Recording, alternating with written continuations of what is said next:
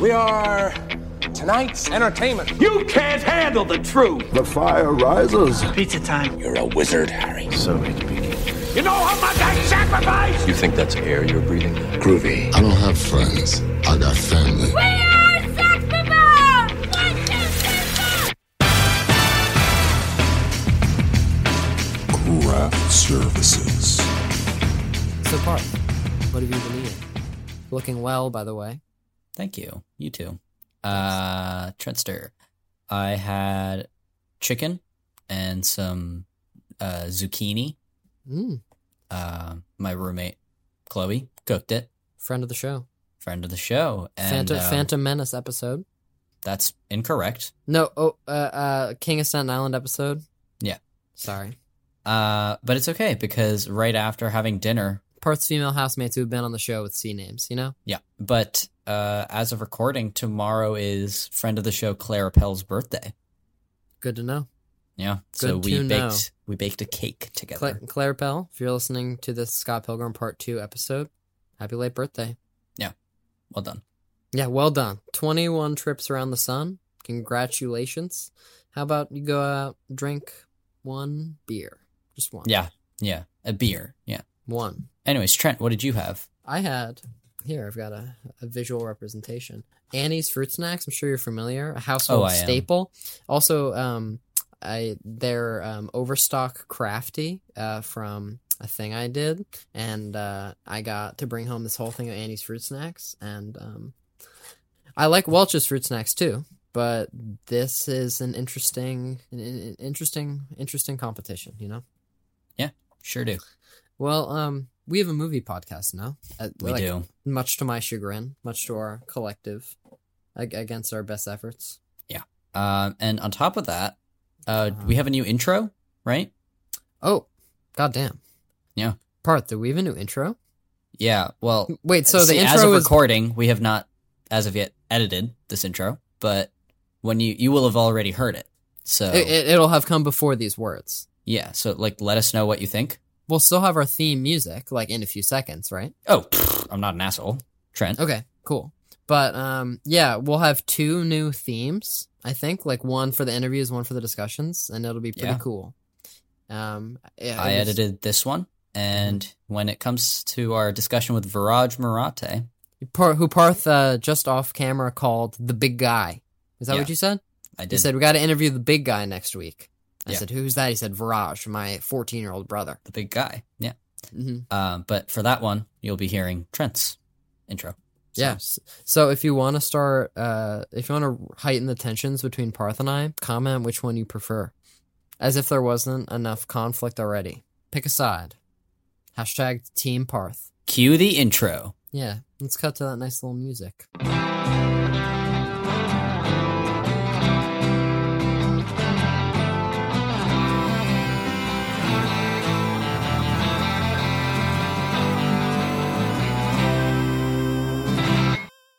Welcome back to Craft Services. We have a podcast. Where we talk about the films. Movies, yeah. Each week we have a film and hopefully have a crew member of that film to talk with us about their experience working on the picture. Yeah.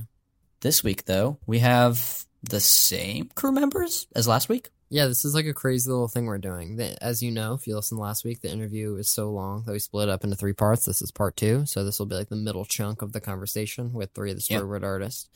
So this is the meat and potatoes. This is the middle section. It's the heart of the interview. It's a pretty interesting interview, guys. I'm really excited for you guys to listen to it. They talk about working on Scott Pilgrim, and, they each give their own little things, and they all say words, each of them. They do. Yeah. They say words. Interesting words. Sometimes sentences. Dare I say. But without further ado, should we just get right on into it? Let's just cue the sound effect. Yeah. Let's cue the interview.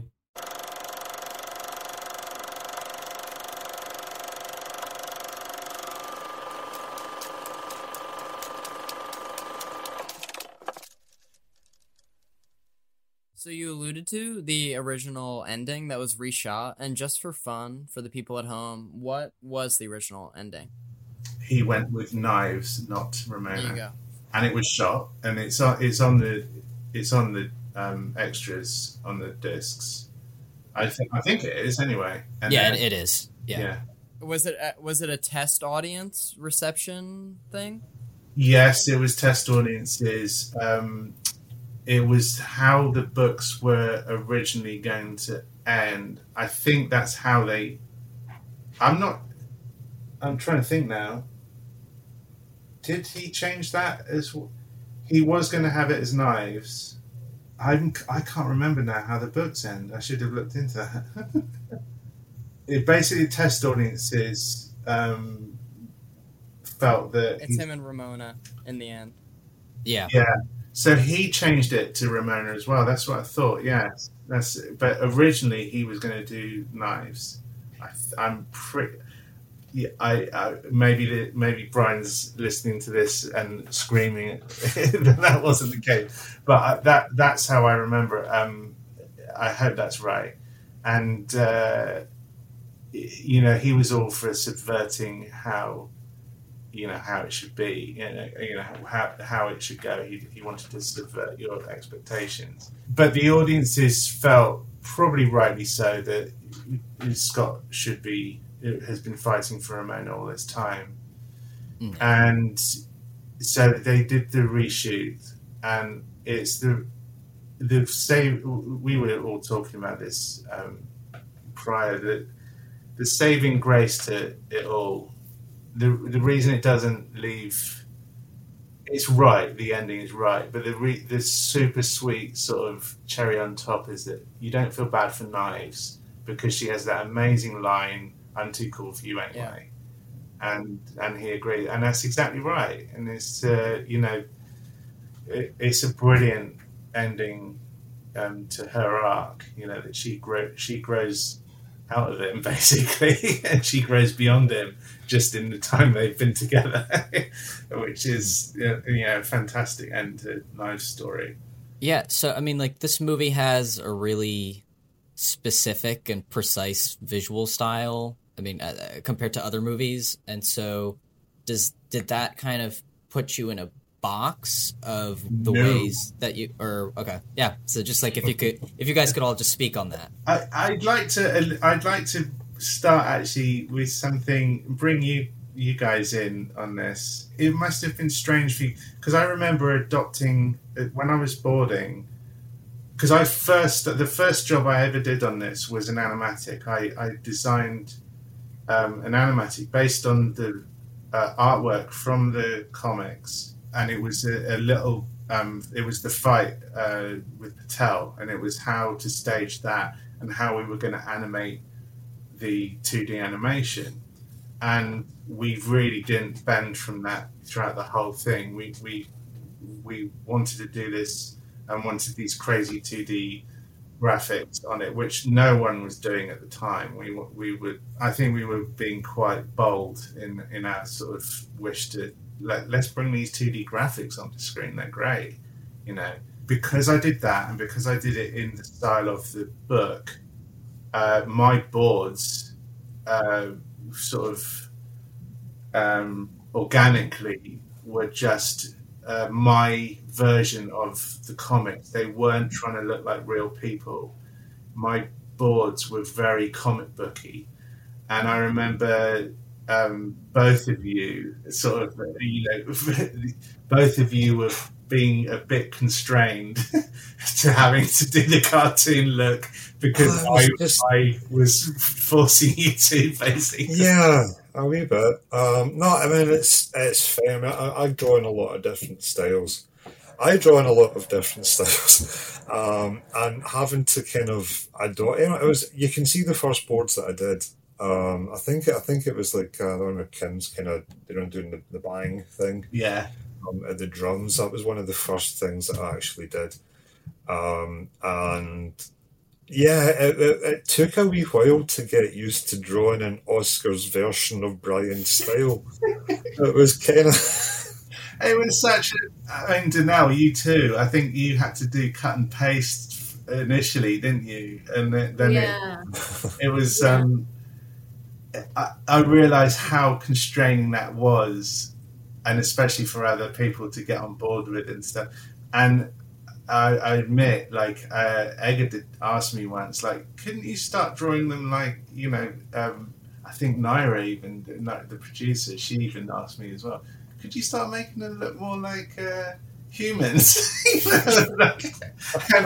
and I flatly said, no, this is good, because I just got used to doing this, you know, and I didn't want this change of style throughout the whole thing. So it became quite sort of, it's just like, okay, this is how it is, you know. Yeah, and the boards were so important. I don't think I've ever worked on a movie where, I mean, I've worked on films where the boards are incredibly important and heavily stuck to, but this was next level. This was something else, you know. It wasn't just a style choice. There was a reason behind it.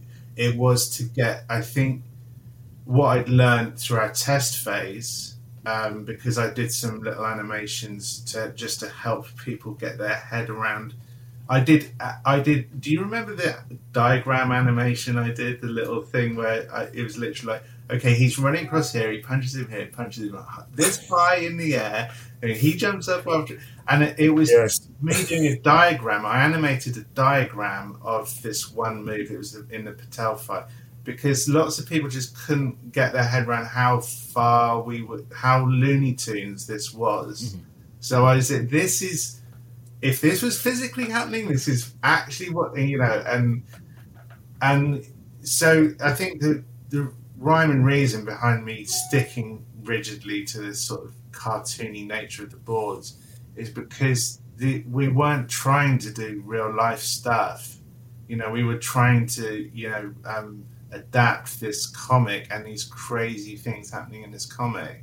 Mm-hmm. And on set, I think it did help everybody get into the mindset that this is not, you know, the reality is out the window, you know, and you know, because these boards made it onto set, you remember this, Rob? They were printed up on a big whiteboard, and you know, they were for everybody to see, so everybody to get their head around exactly what they were doing that day. And I think it really helped. I think it helped just people get into the mindset of how crazy this thing was and what we wanted to do. And I even remember at one point, I think I spent, it wasn't just me, it was just anybody that didn't have anything to do or walked by and looked the wrong way towards us was given the job of basically cutting out the speech, the sound effects. Because there was sound effects from either the comic or stuff that were in the boards, and they had to basically be cut out and pasted on green. And it was like, it was a lot of work. I remember doing that. I can't remember, and I think it was either just for the rough visual effects, or it was to give. It was for the stunt team for their previs. Was that right? Yeah. For the late Brad Allen, we got to work with Brad Allen. Yeah. He sadly died this year. But how was he? Because he worked with Jackie Chan. Incredible energy, incredible guy to work with. If you got him on side, you just got gold. You just got. He was capable of. Yeah, he just lifted things and. All the old techniques that he employed, new techniques and old techniques. There was some real, crazy old-fashioned stuff that really the Jackie Chan sort of staple stuff. All the tricks. But he was very up on all the new digital realm that we were entering into, and virtual cameras and things. I worked with him a few times and. Yeah. Incredible guy, and the team he'd always get the best in the world to be there. Specific shots in that movie, the amazing overhead shot when Scott Pilgrim enters the club and takes on all the henchmen, and he's got his sword, and turns them all into coins. And there's an overhead shot where he's whirling around, taking a. He hunted down the one guy in Toronto who could do that, and he's a young kid, and it was just watching the rehearsals for that and stuff. Your jaw was on the floor. It's just, these guys are incredible. They're hitting their marks. They are perfect in frame. And we also had one of the best action cinematographers at the time, Bill Pope. Still one of the best. and he framed the action perfectly as well. And your jaw was on the floor watching those guys. So yeah, that's Brad just opened our eyes to a whole new world, which was incredible. And yeah, working with him, we had some stuff to do. We had a whole new end fight to work out, because the original, we had a giant robot at the end of the original thing. And there were designers done for that, rudimentary designs. It never went too far down the road, but that's what we were planning. And then it got to be a fight, and there were the sword fight at the end was basically brought together through quite a few things. One of my fond memories actually was with that. I don't think Michael Bacall was on site, so we had to work out this fight, and it was just an email chain between me, Edgar, and Brad, and we were basically writing out the beats of this fight, and it was going between, and we were pinging around between us, and it was one of those little creative moments where it's just in written form, then it gets to be in drawn form, then it gets rehearsed, and this was in the space of a week, and that's what ends up on screen. And it's it was a really lovely, intimate little process of just writing this thing out first, and it was just to solve one particular problem, but it's the best way of doing it. And yeah, getting to work with someone like Brad, who knows that stuff backwards, how to do all that stuff. It's incredible to work with him. And sad loss. Given that you all doing the boards in a more cartoonish style was like unusual, is the approach to the boards always to make it like as naturalistic as possible, or like how it's gonna look on screen?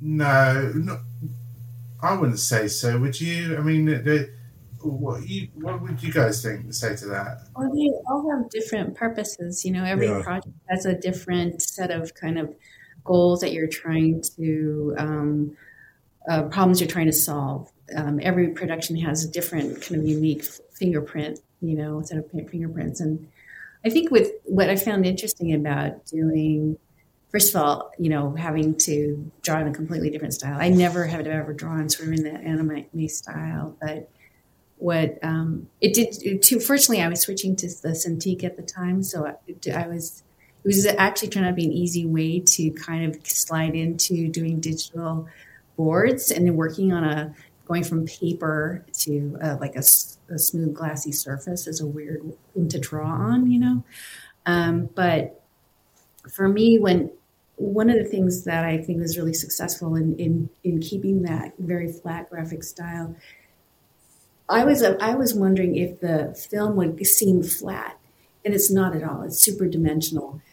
What I really think it did, and the scenes that I was working on, we worked through a lot of transitions, and I think that's one thing I've learned from working with Edgar is I really pay a lot of attention to transitions, and they're really interesting ways to get from shot to shot and scene to scene.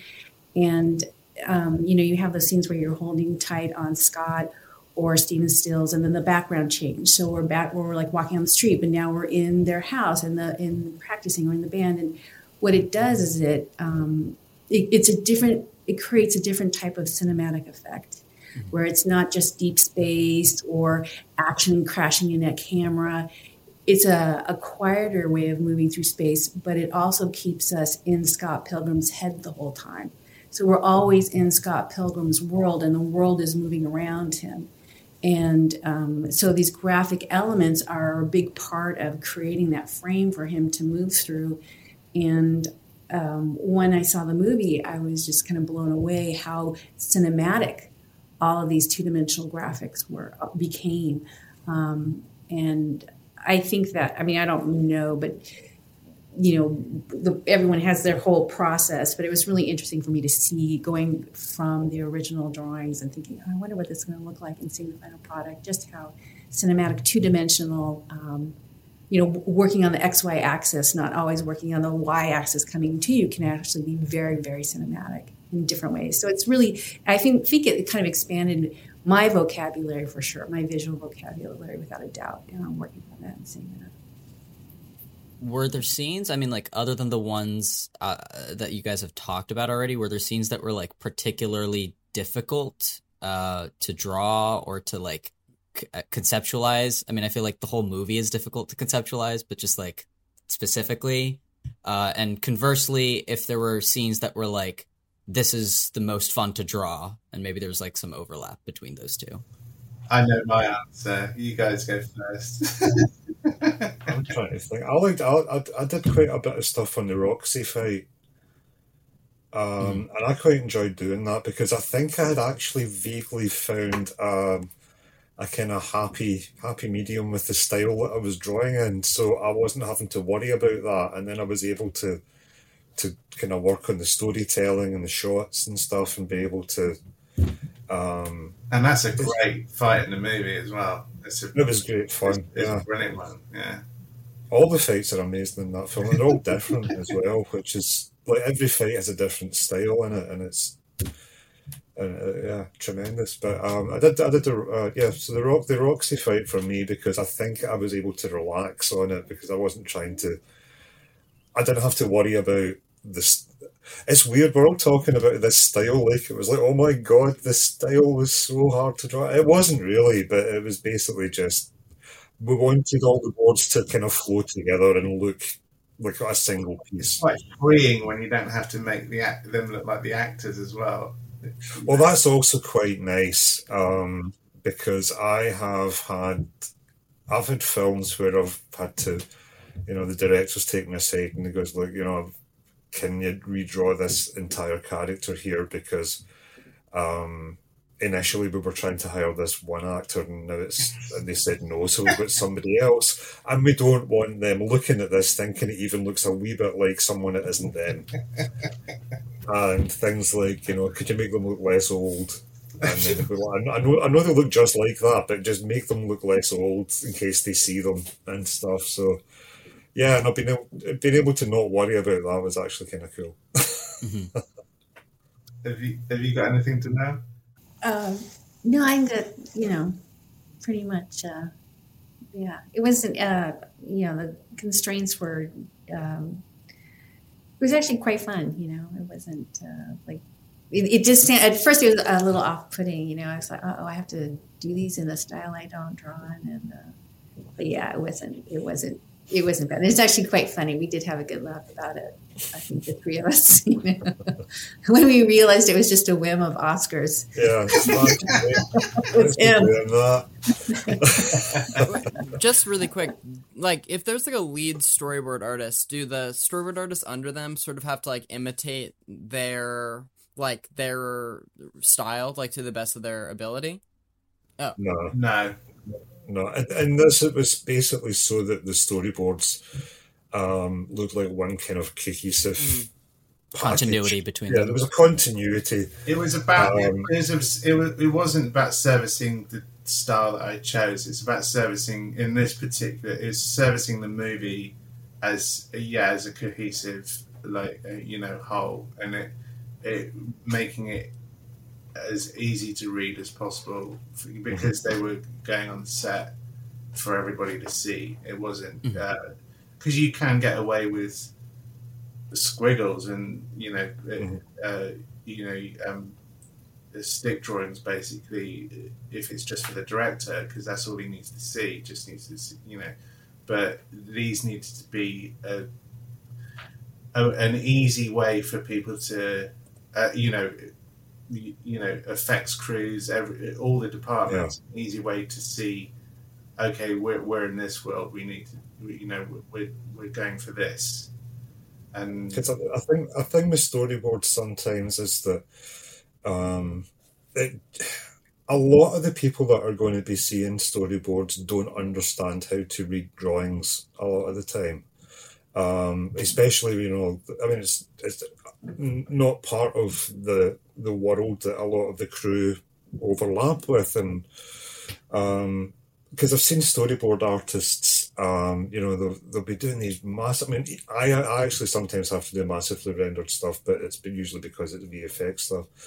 But I've seen storyboard artists do these like super shaded, you can barely see what's happening, things with wee bits of light. I mean, beautiful pieces of art. But as storyboards for somebody on set who's not used to looking at drawings and has to very quickly look at the board stuck to a wall or a piece of board on set, you're not going to be able to quickly look at that and go, oh, okay, that's what's going to happen next. And it's you have to be aware that you're doing artwork that has to be instantly or very quickly absorbed by everyone. It's a communication tool. Yeah. So as beautiful as the artwork could look, it might be working against the point of it a wee bit. Absolutely. That's absolutely. In fact, right. I think that with the action stuff too, what I find is it's again, it's the function of the board. I'll drop out backgrounds because what people need to read is the figures moving through space, and you don't want a lot of background. But on the Scott Pilgrim board, there's such carefully composed shots, and you need to make sure there's space for the location of the graphics. And I do recall changing some of the composition to make sure, Edgar wanted to adjust it because he wanted the dingy-dong to come out of a certain part of the frame, right? And you couldn't have things there because there was going to be a graphic there. And so, again, I think that it really served to use the books and the style as inspiration, because it really made the movie tie into the book as well, So I think that there was, in that case, the composition of the framing was really, really important too, whereas you might not have that in somebody running through the streets of, Miami being chased by aliens. So, Oscar, did you have a sequence that was particularly challenging or fun? The one that comes to mind, I mean, we put the most work into Patel. That was definitely because that was our introduction to all this. That's the one I animated. That's the one where we introduced all the 2D graphics in their full blown, style. But the thing I enjoyed the most, and that's the one we did the test for as well. So we worked over Patel 3 or 4 times in different formats. We knew that one inside and out. And when it came to the VFX, that was one of the first trailer shots revealing like there was the kapow and he hits Patel for the first time. And the iterations that went through, because that was us learning. This ties into another one of your questions about the style constricting us. In a way, yes, but also there was no right way of doing it, so we were trying all ways to get this across. And we, that particular shot, the kapow shot, there were so many layers of what went into that one shot. It taught us all. It was like a roadmap. Just that one shot was like a roadmap of how to do the rest of it. But the scene that I fondly remember the most, and because of the genesis and how it went through, it was. I was looking forward to it when I first read the script. Was the Audio Demons fight, the Katanagi twins, the dragon and the Yeti, the Katanagi fight, and I was just so looking forward to designing that. Green-Eyed Yeti, and I had a very, very clear idea of what it should be right from the word go. That it should be a mix of the monster from the id, from Forbidden Planet, and the Looney Tunes Bugs Bunny Yeti. That was. Do you remember that, Rob and Danelle? It was just the big red. Yeah. It's just a ball of red fur with it. Sneakers on at the bottom. And I had boarded it, or I was boarding that while we were in Toronto, I think, and it was challenging. But I think the first thing that happened was VFX needed to get moving on a model for it, like a VFX model for it. The dragons were kind of easier, but the VFX needed, and they sent through, and it was kind of like a kick up my ass. They did it, I think they did it on purpose. They sent through this design of what they think the audio demon should be. And I remember vividly being on something else, like because I was designing logos, and Rob will attest to this. There were so many graphics to go. I mean, I was sitting beside David Best, a graphic designer, and we were sharing duties on that because there was so much to do. So I remember dropping everything that I was doing there when this email came through, the design of this demon.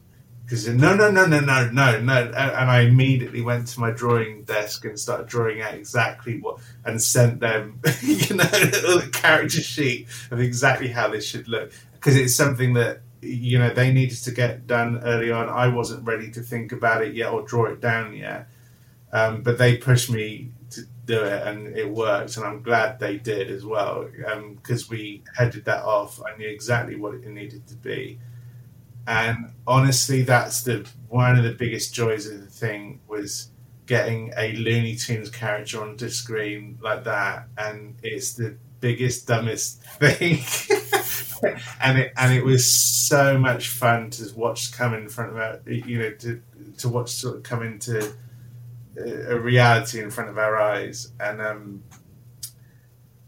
when we were doing all the VFX review sessions, and it kept the stages of its creation were evolving in front of our eyes. And when it got to the final stages, and they did so much great work on that, and the VFX guys were loving doing it because they don't get to do that stuff normally.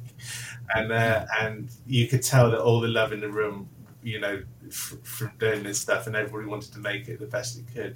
And I remember me and Edgar just giggling in the front row of this review theatre, watching these shots come to life, and it was like, I can't believe we get to do this. This is crazy. So I think that's what I fondly remember most, is that scene, because I just remember having this clear vision of exactly how that should look, and that they did not disappoint. They absolutely went for it. So the emphasis on getting, that's just a real quick small question. The emphasis on getting the Matthew Patel fight right, do you think that was because it's like the turning point of the movie, where if you don't get it exactly right, like people could like walk out, I absolutely. I think it's the reveal, essentially the same as it is in the books. We wanted it to be exactly how it is in the books. When you first read the book, you turn the page and you think, holy fuck, what? They're doing this? And that's what we wanted. And I think it's just it just bombards you with all that imagery, and there's all these new rules come into play, and then the Bollywood songs, the song and dance sequence starts, and Scott's sister, Anna Kendrick, she just goes, what? Yeah.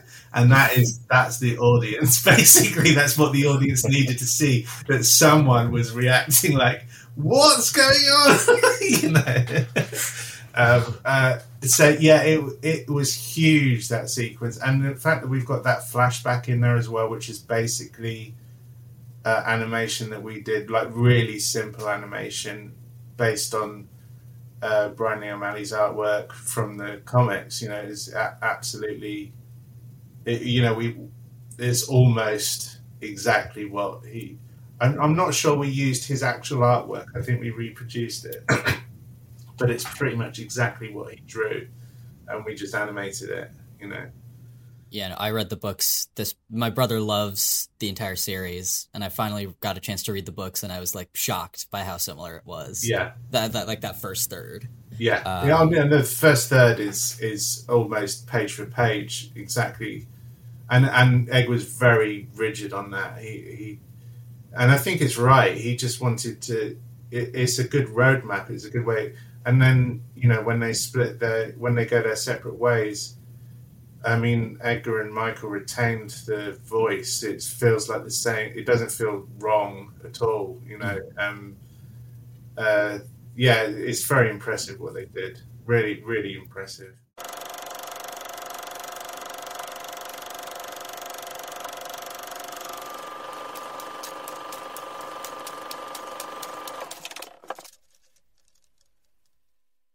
Trent. Was that an interview, or was that an interview? Sure, we interviewed them. That is for sure. I would have more specifics to say about what happened in this episode, except I have not yet edited this portion. Whoa. As of recording this. Really putting yourself under the microscope there. Yeah, I know. I apologize for my unprofessionalism. I'll strive to do better in the future. Yeah, only editing the interviews like several days in advance. Asshole. I know. Fucking asshole. I suck. I do. Parth, when I was just watching Jackass 3D, I should have said this at the beginning of the episode. Yeah. I saw Jackass Forever in the theaters. I heard you said that you were laughing your ass off. It's an excellent film.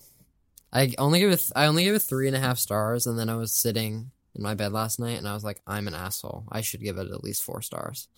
How was Jackass 3D? I was showing Nate and Tamara, friends off the show, and they had never seen any of the Jackass films, and they were very amused. And so, like, watching it through their new eyes, it was like taking candy from a baby, if that metaphor is, I don't know.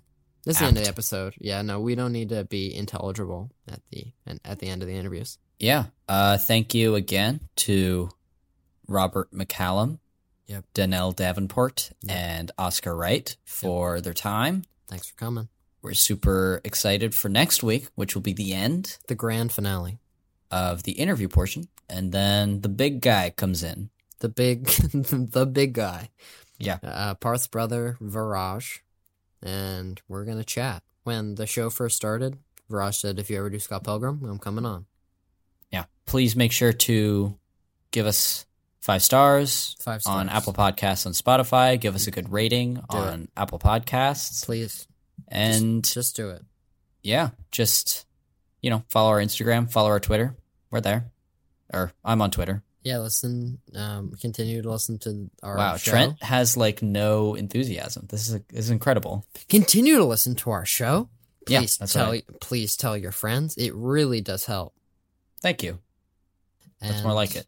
Tune in next Sunday for part 3 of our Scott Pilgrim month. A whole month. About Scott Pilgrim versus the war. Sorry, Parth. Yeah, Trent's getting kind of emotional on camera. Did I see a single tear? I don't want to talk about it, bro. All right, bye, guys. It's the end of the episode. Bye, Parth. Bye.